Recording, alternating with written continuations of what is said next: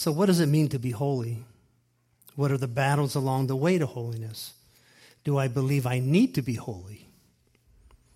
Why do I need to be holy? And can God come into me and make me holy? God led me to this little devotional. It's my utmost for his highest. And it kind of, I'm going to read this part. It says, we are destined to be holy. That destiny is God's intentions for us. It says, we are not destined to happiness, nor to health, but to holiness. We have we have far too many desires and interests, and our lives are being consumed and wasted by them. God says your desires should be for him. He says you should delight yourself in the Lord, and he would give you the desires of your heart. But basically, when you delight yourself in the Lord, he becomes the desire of your heart. God has only one intended destiny for mankind, and that's holiness. His only goal is to produce saints, a pure bride. He's not some eternal blessing machine for people to use. He came to save us because he created us to be holy. He died for us so that he could put me back into oneness with himself. So to maintain holiness before God, what should I be on the lookout for? Never tolerate any practice that is not in keeping with a holy God. Holiness means absolute purity of your walk before God. So what should I be on guard for? The words coming out of my mouth. And every thought in my mind. How I treat people. Really, placing every detail of my life under the scrutiny of God himself. He's the one I have to be pleasing to. Holiness is not something God just gives me. Holiness should be exhibited in my daily life.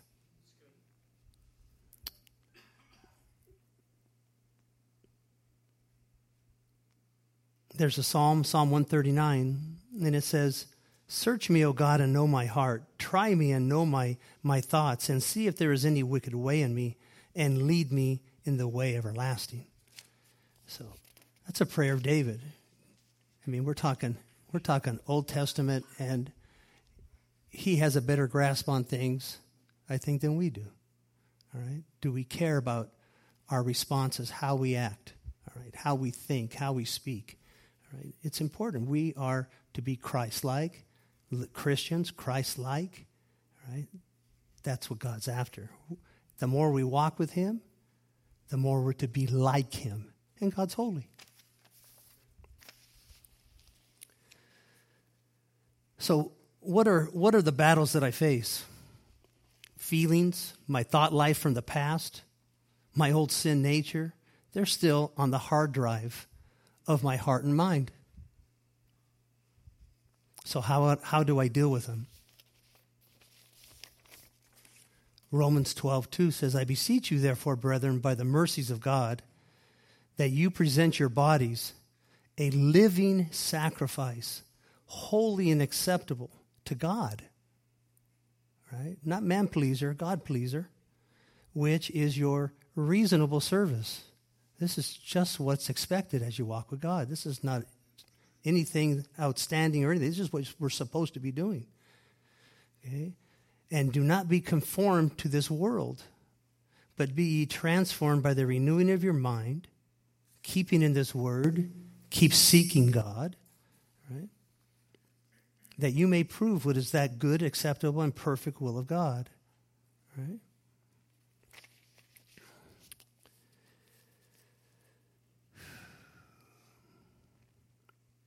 So how do I deal with them? And that's Romans 12:2. But now that I have received Christ, I have to come into agreement with what God says about sin. Not tolerate it, not suppress it, not counteract it, but crucify it, kill it. It has no place in us. 2 Corinthians 5:21 said, God made him who had no sin, that's Jesus, to be sin for us, that we might become the righteousness of God in him. So when the picture is, so Jesus became sin for us. And when Jesus was nailed to that cross, sin was being nailed to that cross. Okay? That's what he thinks of sin. The power of sin was destroyed by Jesus going to that cross. Let's see, Colossians 2:11.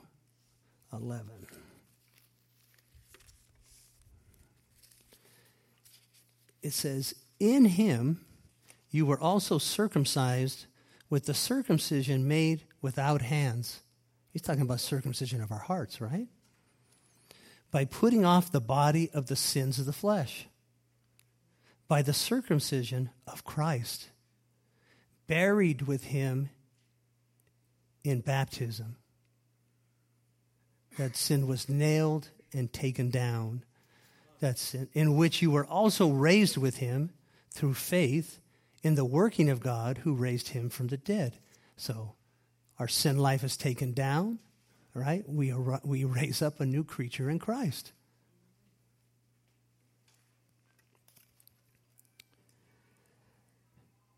Let's see. And being dead in your trespasses and the uncircumcision of your flesh, he has made alive together with him, having forgiven you all trespasses. Having disarmed principalities and powers, he made a public spectacle. The enemy thought he had God. He had Jesus by taking him to the cross. It was all God's plans all along. It was just the opposite. Here he says that he paraded those principalities, right? He made a spectacle of them, triumphing over them in it. Therefore, let no one... Okay, that's it. So, anyway, very important. God's after the circumcision. He's done away with our trespasses. We are forgiven if we... That's the grace he's provided.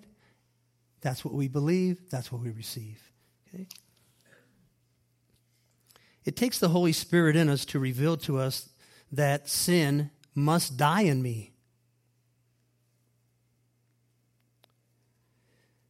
Oh, let's see. So our prayer should be, Lord, identify me with your death until I know that sin is dead in me. This becomes the goal as you're walking with God. I want to be pleasing to him. I want to be like him. A little son walking with his dad. I want to be like dad. You know, I walk like him. You know, I want to dress like him. He got a hat, I got a hat. He looks sideways, I look sideways. All right? This is what he's after. I mean, that's a pretty neat picture. So, are you prepared to let the Spirit of God search you until you know what the level and nature of sin is in your life, in order to see the very things that struggle against God's Spirit in you? Then it becomes a matter of your will before God.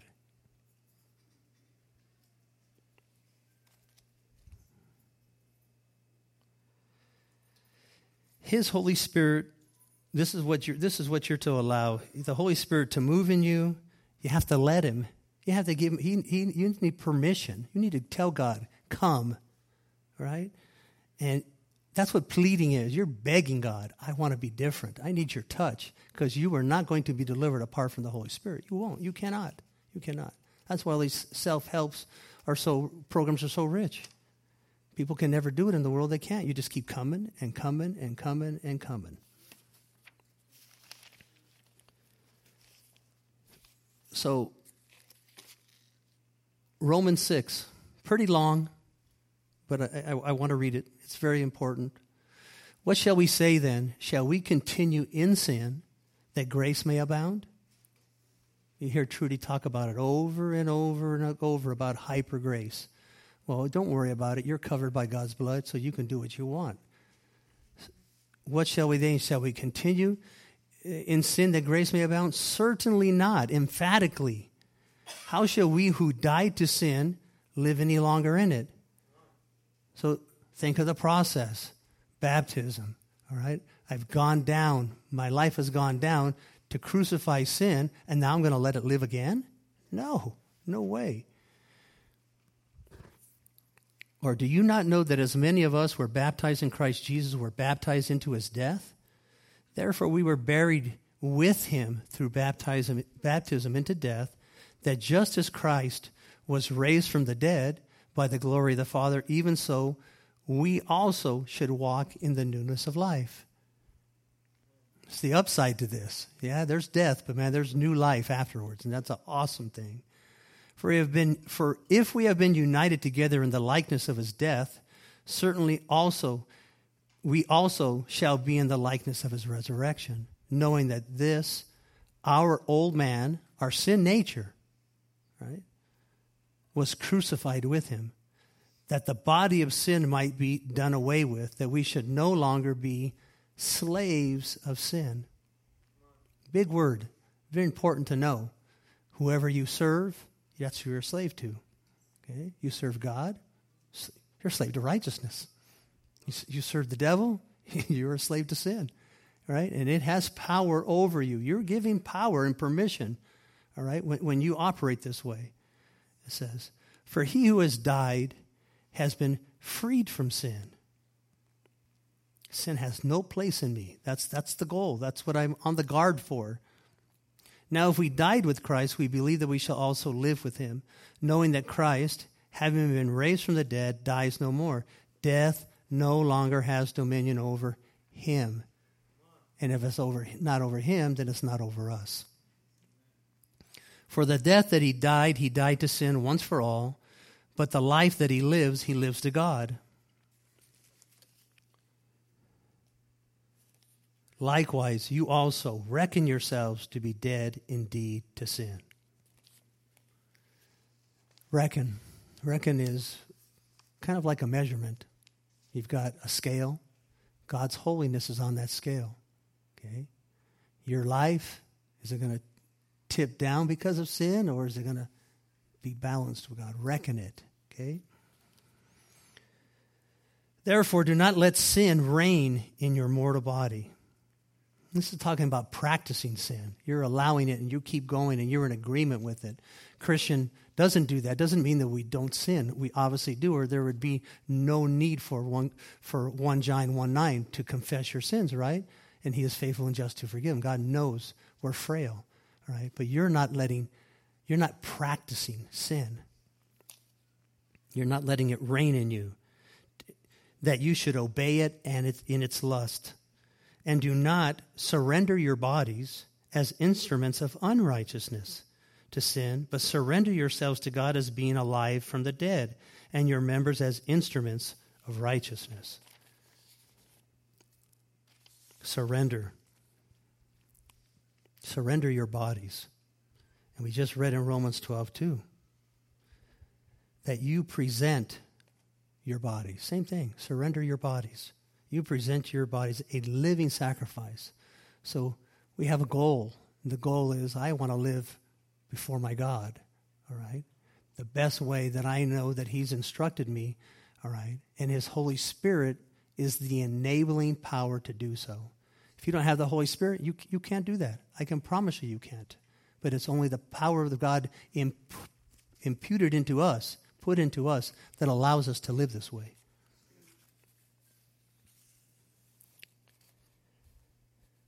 For sin shall not have dominion over you. So let's go back again to our first parents in the garden.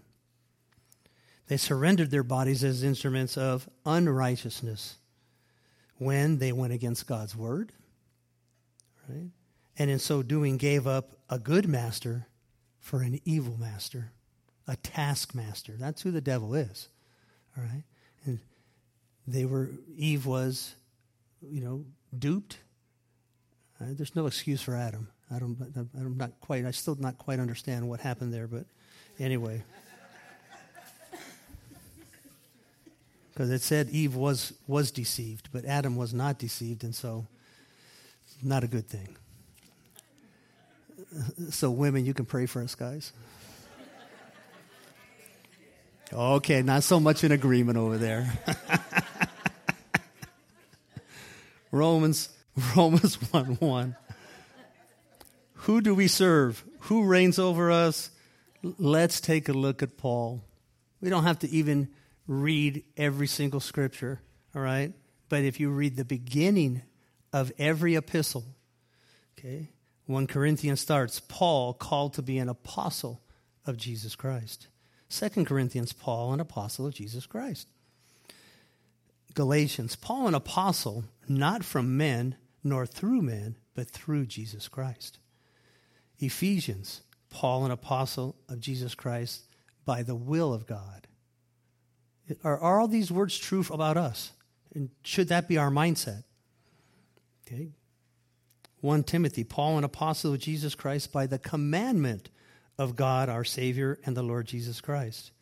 Goes on to say the same thing about an apostle in 2 Timothy, Titus, and James. Philemon says, Paul, a prisoner of Christ Jesus. Jesus was Paul's master and Lord. His focus, his goal was to know and serve Jesus no matter what he faced. Paul said he had chains in prison, but those chains were Jesus' chains for him. Different mindset when you know that you belong to him. Paul recognized who his master was. He was an apostle, a servant, and prisoner of the Lord Jesus. He also knew that we will always have a master.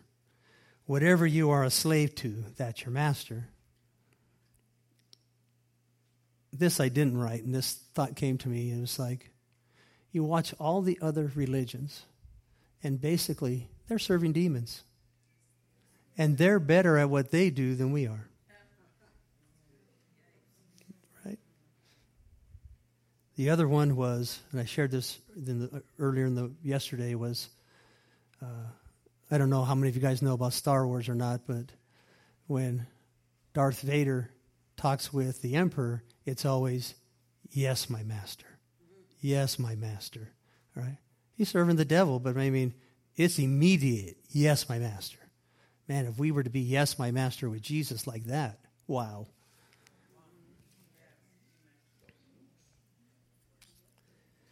Let's see. In verse 5, our old man, our sin nature, this is out of the Romans 6 one, it says, our sin nature was crucified with him that the body of sin might be done away with, that we should no longer be slaves of sin. This. So the lust of the flesh, the lust of the eyes, and the pride of life, it's all encased in all that. It's all of that. Every sin has its place to there. But slaves to sin. Love of money. What drives you? The love of position. Right? Man, I got a fancy car. Look at my clothes. Look at who I am. Except for inside, you're a can of worms, right? Okay. It says, do you love where you live, your place, or is this how you associate yourself, right? Is this important to you? The love of worldly pleasures. What should take place? What should take the place of worldly pleasures? God, and God alone is my all. So now how do I call myself? Do I call myself a child of God, an adopted son? You know what's cool about adopted son? My parents chose me. They chose me. He chose me. I can't believe he did, but I'm so grateful he did. I am his. He is mine. We're a royal priesthood, a holy nation, his own special people. Let's act like our own special people. He's my shepherd, and I'm his sheep.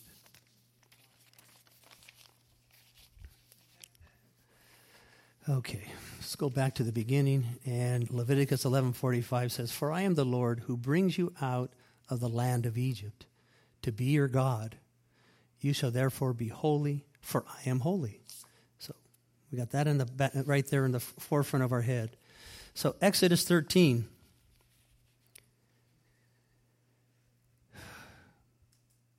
He emphasizes over and over and over in 16 verses. I think he does it 4 times. That he himself is the one, right, that took us out of the land of Egypt, the land of bondage. He wants that, no matter what, to keep that in the forefront of our hearts and minds as we attack the day, right? And Moses said to the people, remember this day in which you went out of Egypt. So they've literally just been paraded out. They've gone and taken all the goodies from Egypt because God told them to ask, and they gave them to them, and they're camped. They haven't even camped by the Red Sea yet, right? And this is where we're at. But before they go another step, here's the words. Remember this day in which you went out of Egypt, out of the house of bondage. For by strength of hand the Lord brought you out of this place. That's verse 3. Verse 9, for with a strong hand the Lord brought you out of Egypt. Verse 14, so it shall be when your son asks you in time to come, saying, who is this? And we're talking about, or what is this? They're talking about celebrating the Passover, right? That you should say to him, by strength of hand the Lord brought us out of Egypt, out of the house of bondage. Verse 16, it shall be as a sign. It shall be as a sign on your hand and as frontlets between your eyes. For by strength of hand the Lord brought us out of Egypt. He wants them to remember. Don't forget this. Numbers 15:37 says, again the Lord spoke to Moses, saying, speak to the children of Israel. Tell them to make tassels in the corners of their garments throughout their generations, and to put a blue thread in the tassels of the corners. And you shall have the tassel that you may look at it and remember all the commandments of the Lord and do them, that you may not follow the harlotry to which your own heart and your own eyes are inclined. Wow. God really does know my heart better than I do. So he knows we're vulnerable, right? He knows stuff was on the hard drive. That's what we prayed this morning. We've had experiences. There's been stuff put on our hard drive.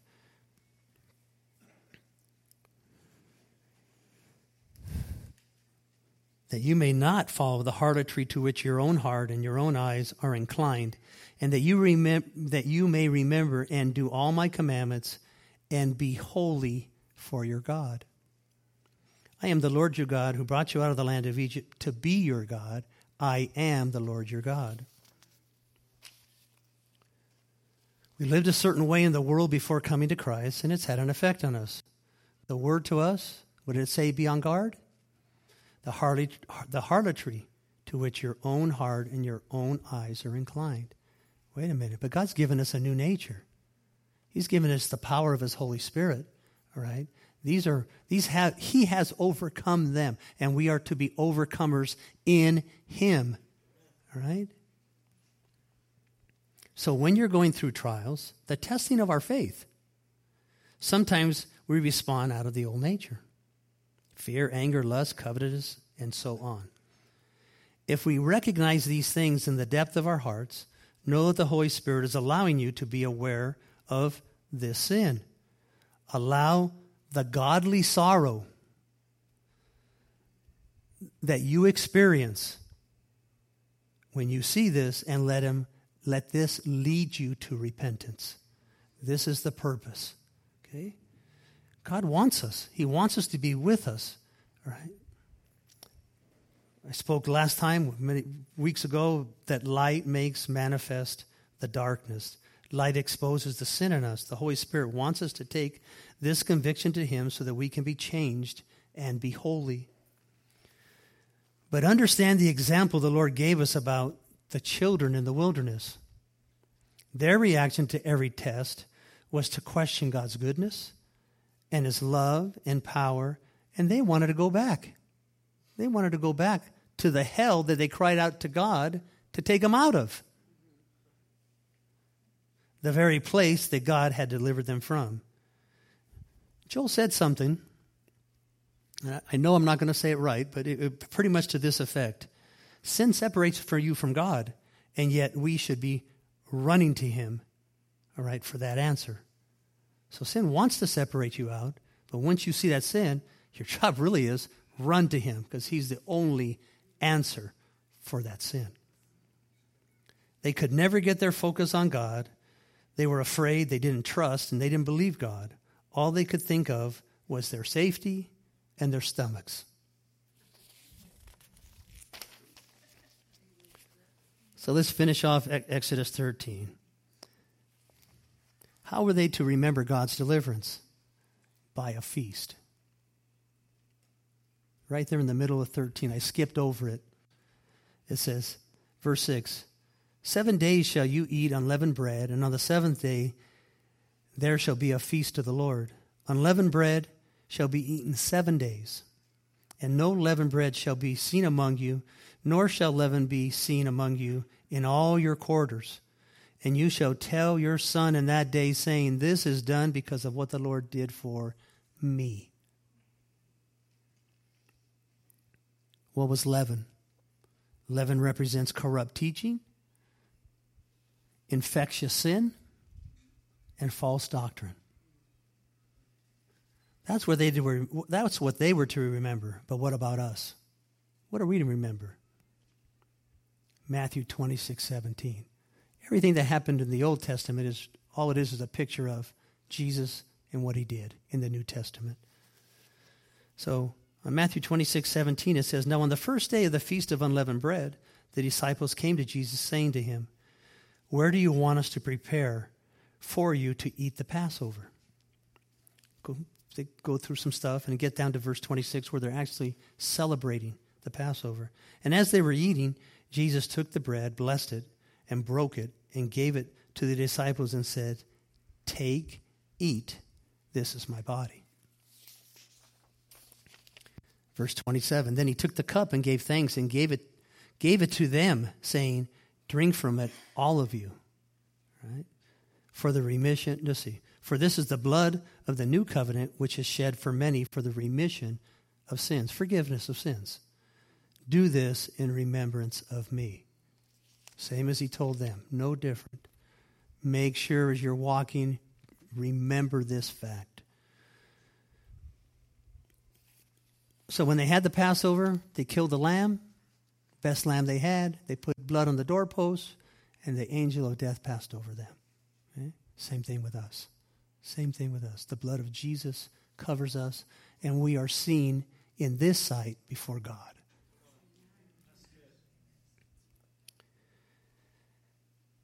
So I'm going to close with this one thought. So what if we were to take communion every morning? Between just each other. Before you start your day, sit down and have communion and do this in remembrance of him.